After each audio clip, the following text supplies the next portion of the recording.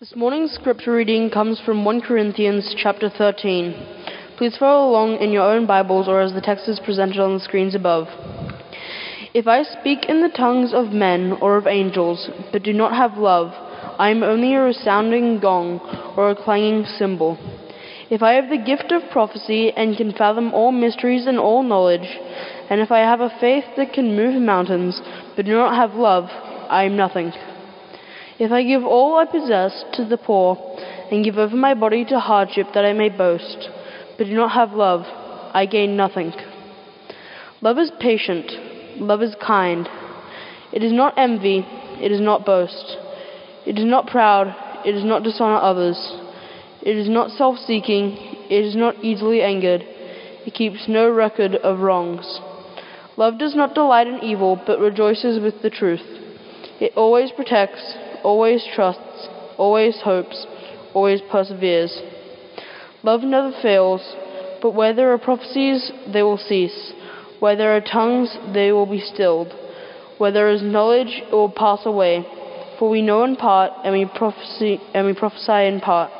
But when completeness comes, what is in part disappears. When I was a child, I talked like a child. I thought like a child. I reasoned like a child. When I became a man, I put the ways of childhood behind me. For now we see only a reflection as in a mirror, then we shall see face to face.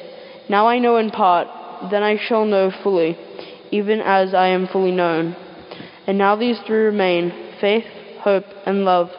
But the greatest of these is love. Good morning, everyone.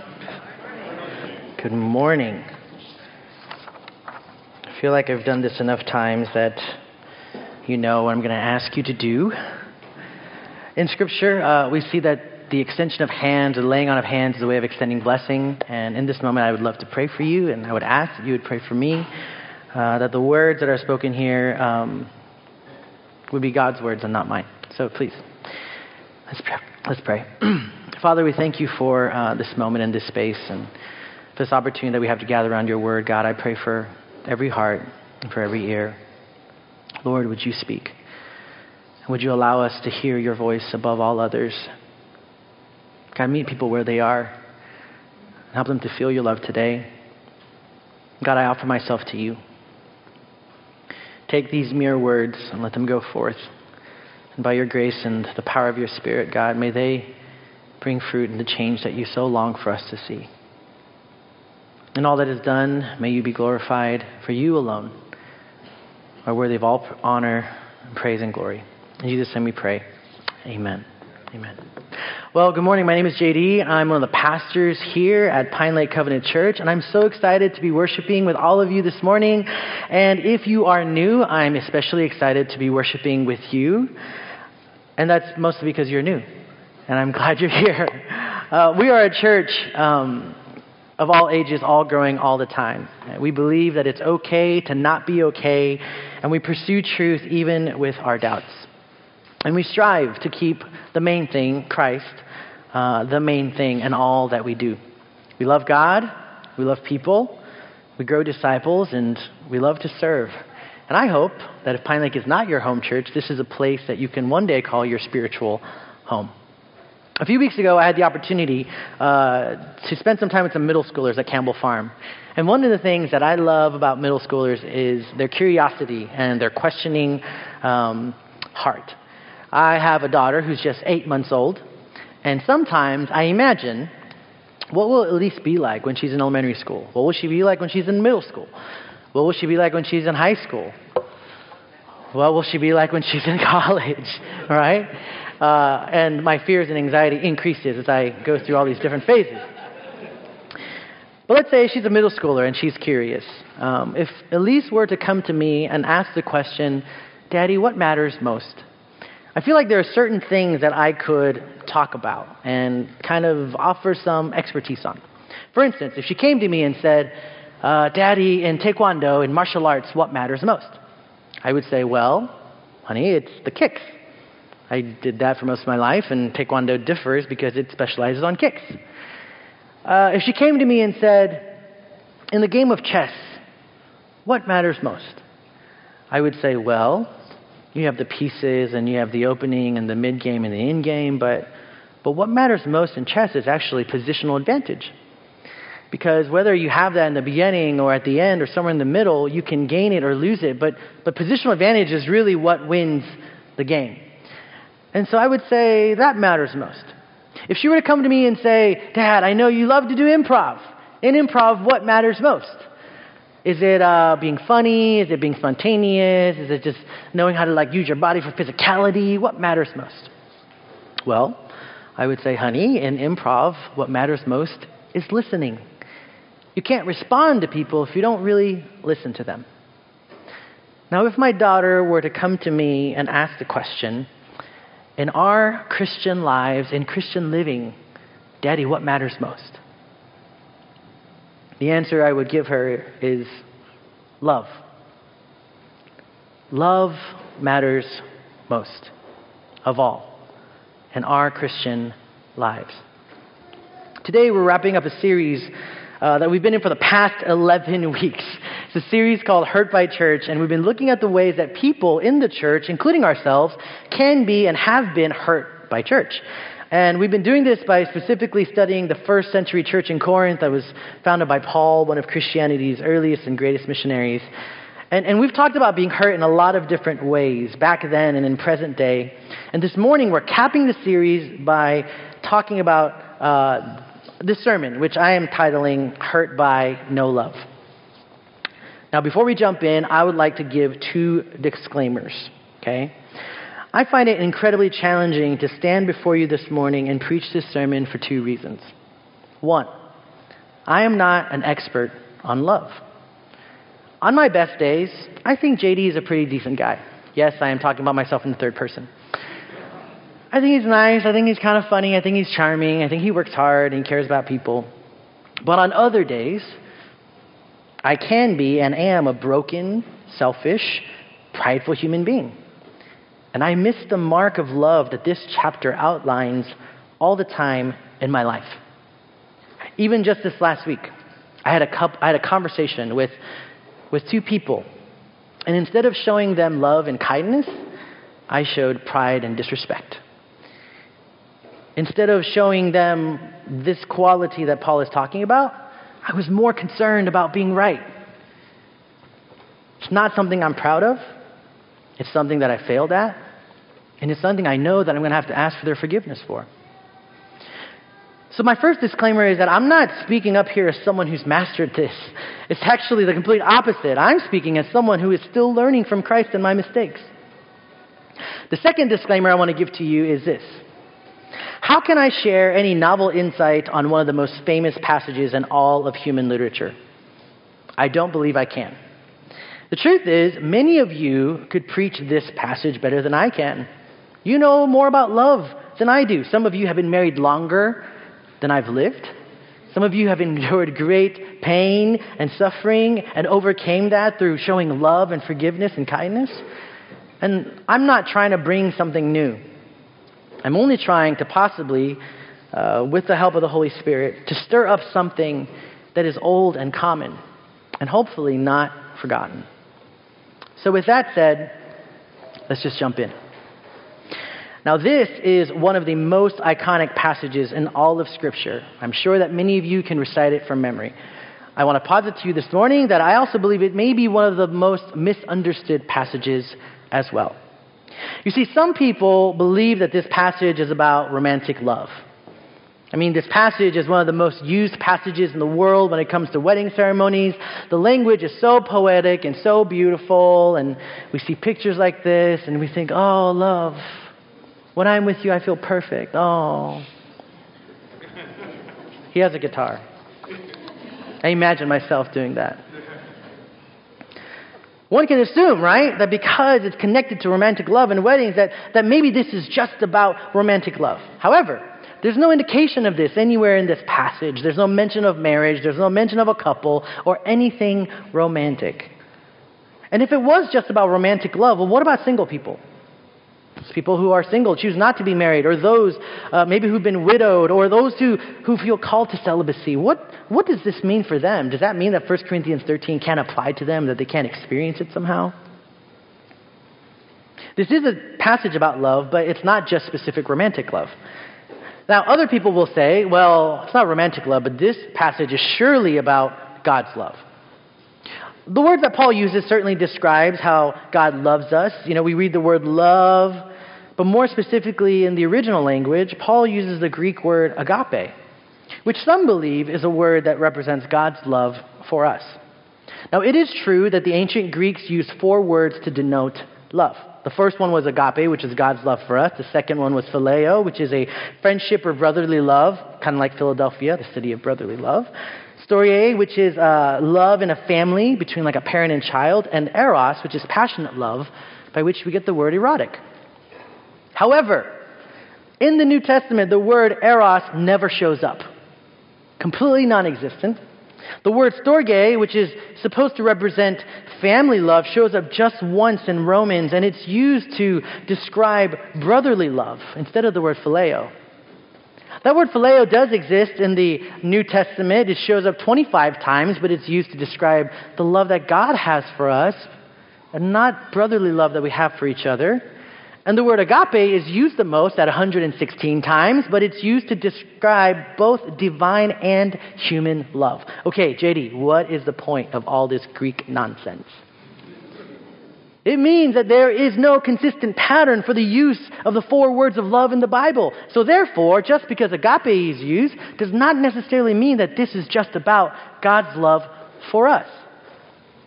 If this was only about God's love for us, it means that we have an out, right? Because God's ways are higher than our ways. His thoughts are higher than our thoughts. And if this is God's love for us, we definitely can't live it out. And oh, thank God, because we don't have to. I mean, it's impossible to love this way. Only if it were that easy. It's not.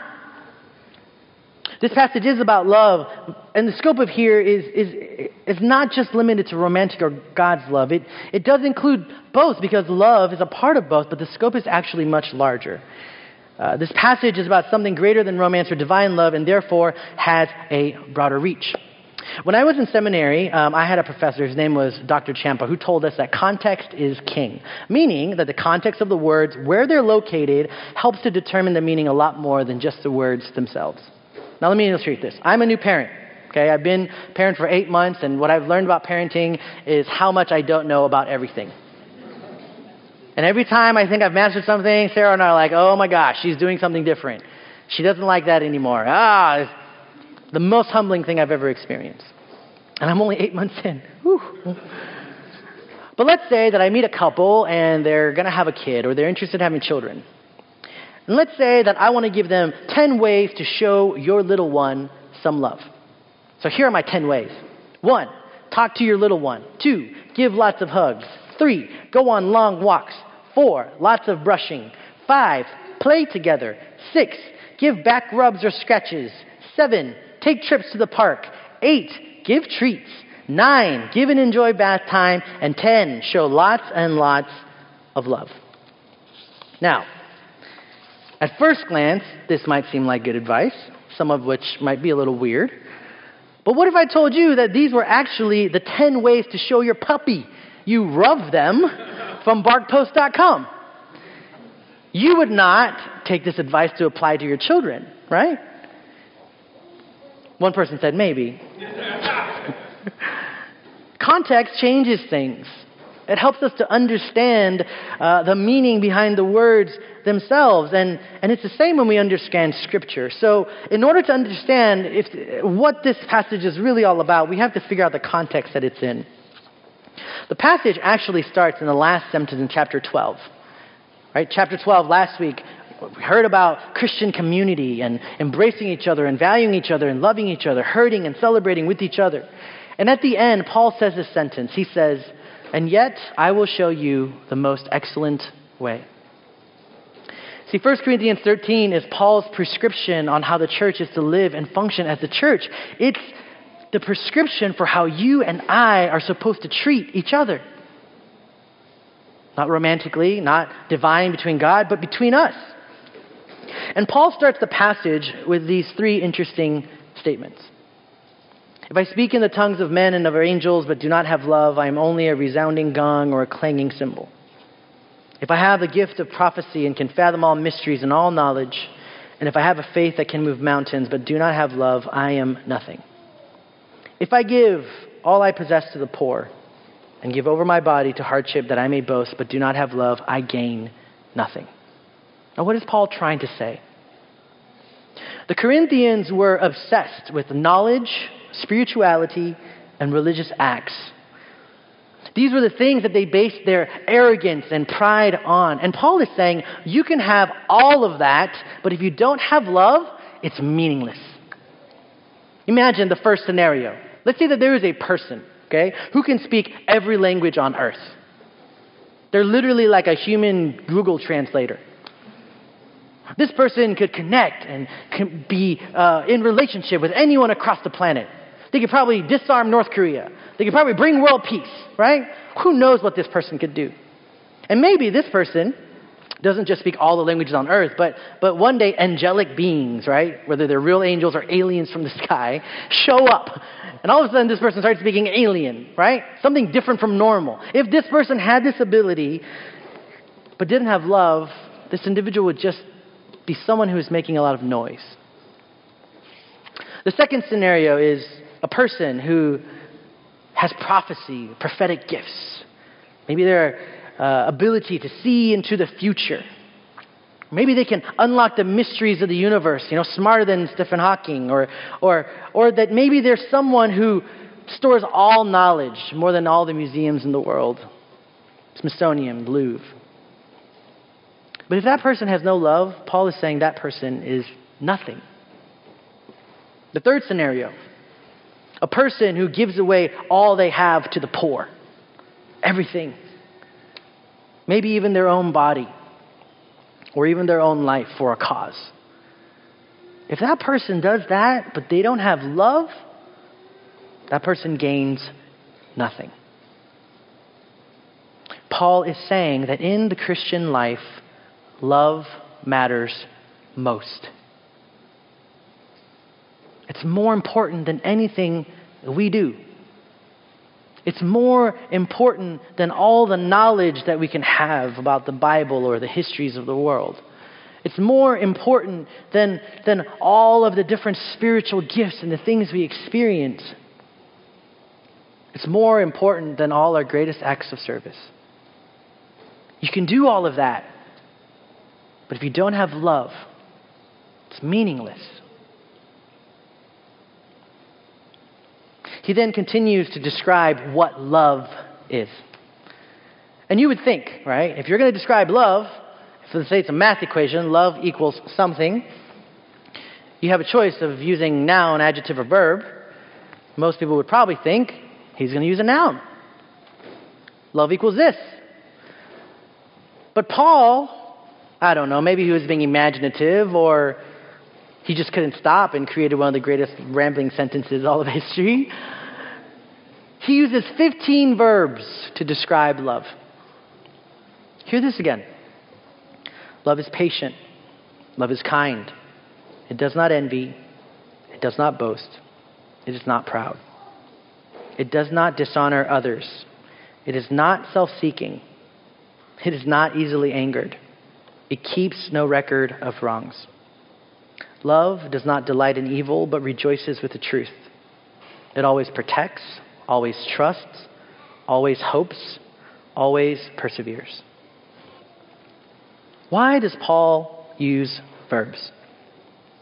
Simon Sinek, an author and TED speaker, says this in his book, Start With Why. And might set some light into this. He's talking about organizations and values, but hear what he says. For values or guiding principles to be truly effective, they have to be verbs. It's not just integrity, it's always do the right thing. It's not just innovation, it's look at the problem from a different angle. Articulating our values as verbs gives us a clear idea. We have a clear idea of how to act in any situation. And there's the word, how to act. See, love is not a noun because it's not something that you can just keep or have for yourself. Love is a verb because it's something that we do. We do that as an extension of who we are. Our doing comes out of our being. And so Paul puts them all in verbs, 15 of them. Now, when I face this list and I hear this list, I don't know how you feel. I feel horrible. Because I failed dramatically at this. I'm not patient. I'm not kind. I'm definitely easily angered. I'm definitely someone who doesn't love this way. If I'm honest with myself, I love selectively. It's so weird that as a pastor I'm telling you this, right? But I will go, oh, I really like this person. They're cool. We jive. Oh, him, not so much. Her, okay. I'm going to go back over here. Lord be with them. I love selectively. I love selfishly. My wife will say, hey, honey. It's like 3 a.m, right? And Lisa's up again. And she's like, can you go get some water? And I'm like, pretend like you don't hear it, pretend like you don't hear it, pretend like you don't hear it. So selfish. I love passively.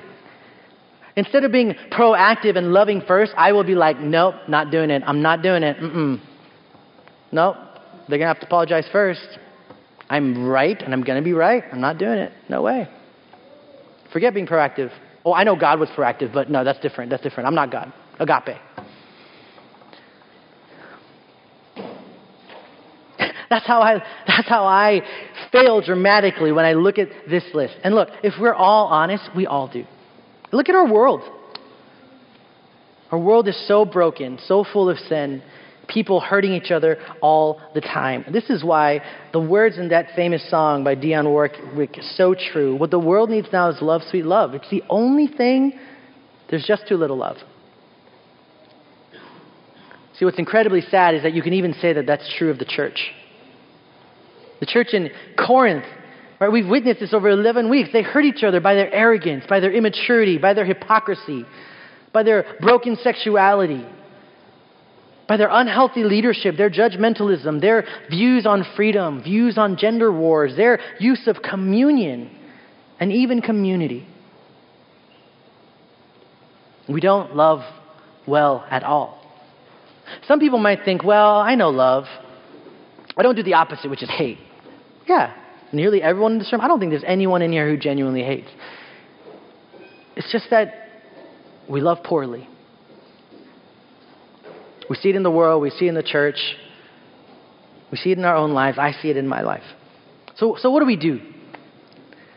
How can we love each other this way? And in closing, I want to give you the key.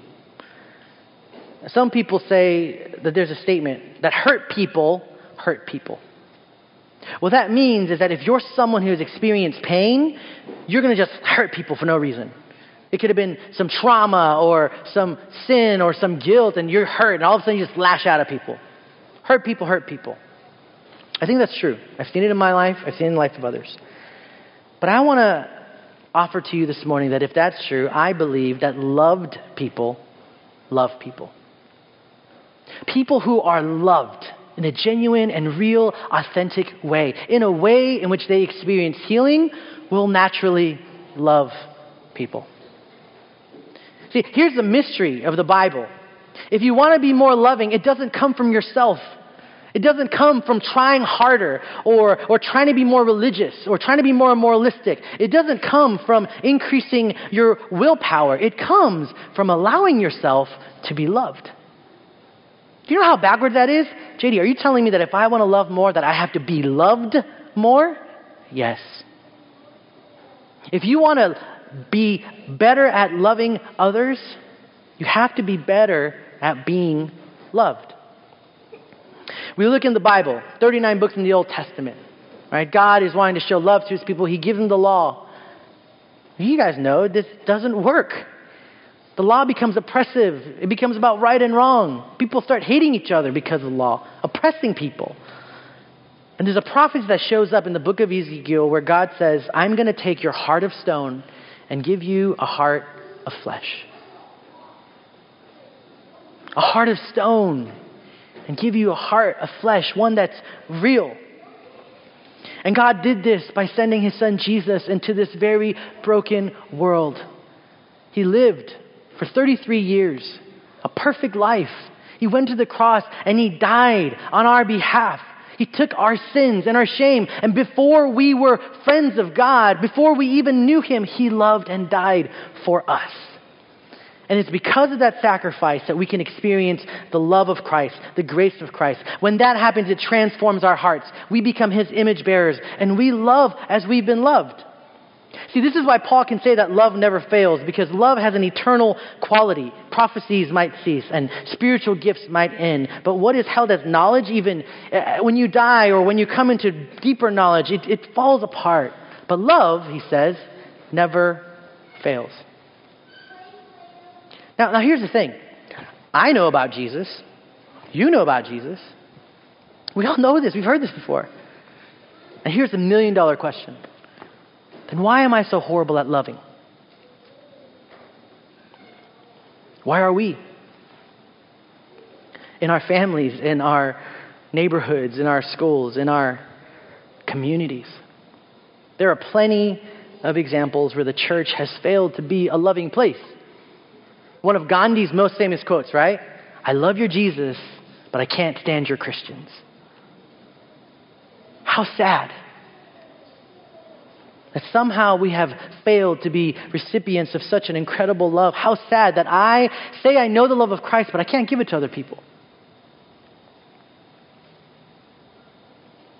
This morning, the key to embracing this love and living in the reality of this love is not in ourselves. It's in the love and grace of Jesus Christ.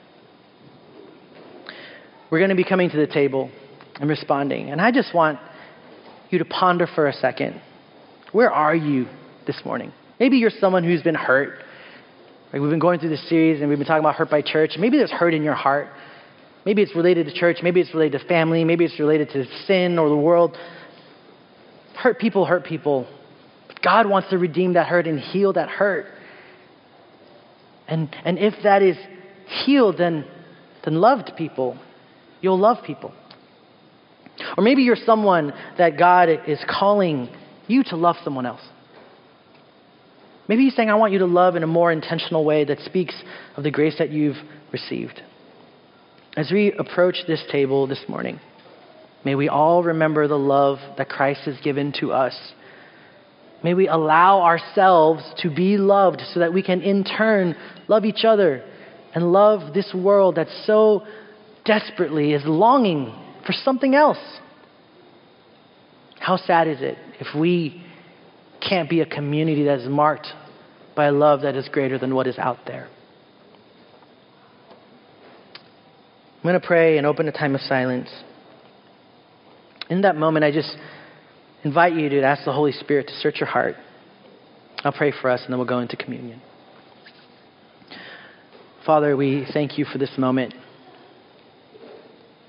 I pray, Holy Spirit, that in this silence you would reveal to us the areas in which you want us to grow, the areas in which you want us to be loved or to love. And so we enter into silence now. Father, your love for us is so intense. Jesus, your grace so overwhelming. Spirit, your peace so sweet. As we come to this table, I pray that you would reveal to people how loved they are. In spite of their failures, in spite of their sins, in spite of the damage done to them. Help them to let down the walls and receive the love and grace of Christ. And for those who are in a good place, help them to love and give what they have received to others. May there be death and resurrection at the table this morning. In Jesus' name we pray. Amen.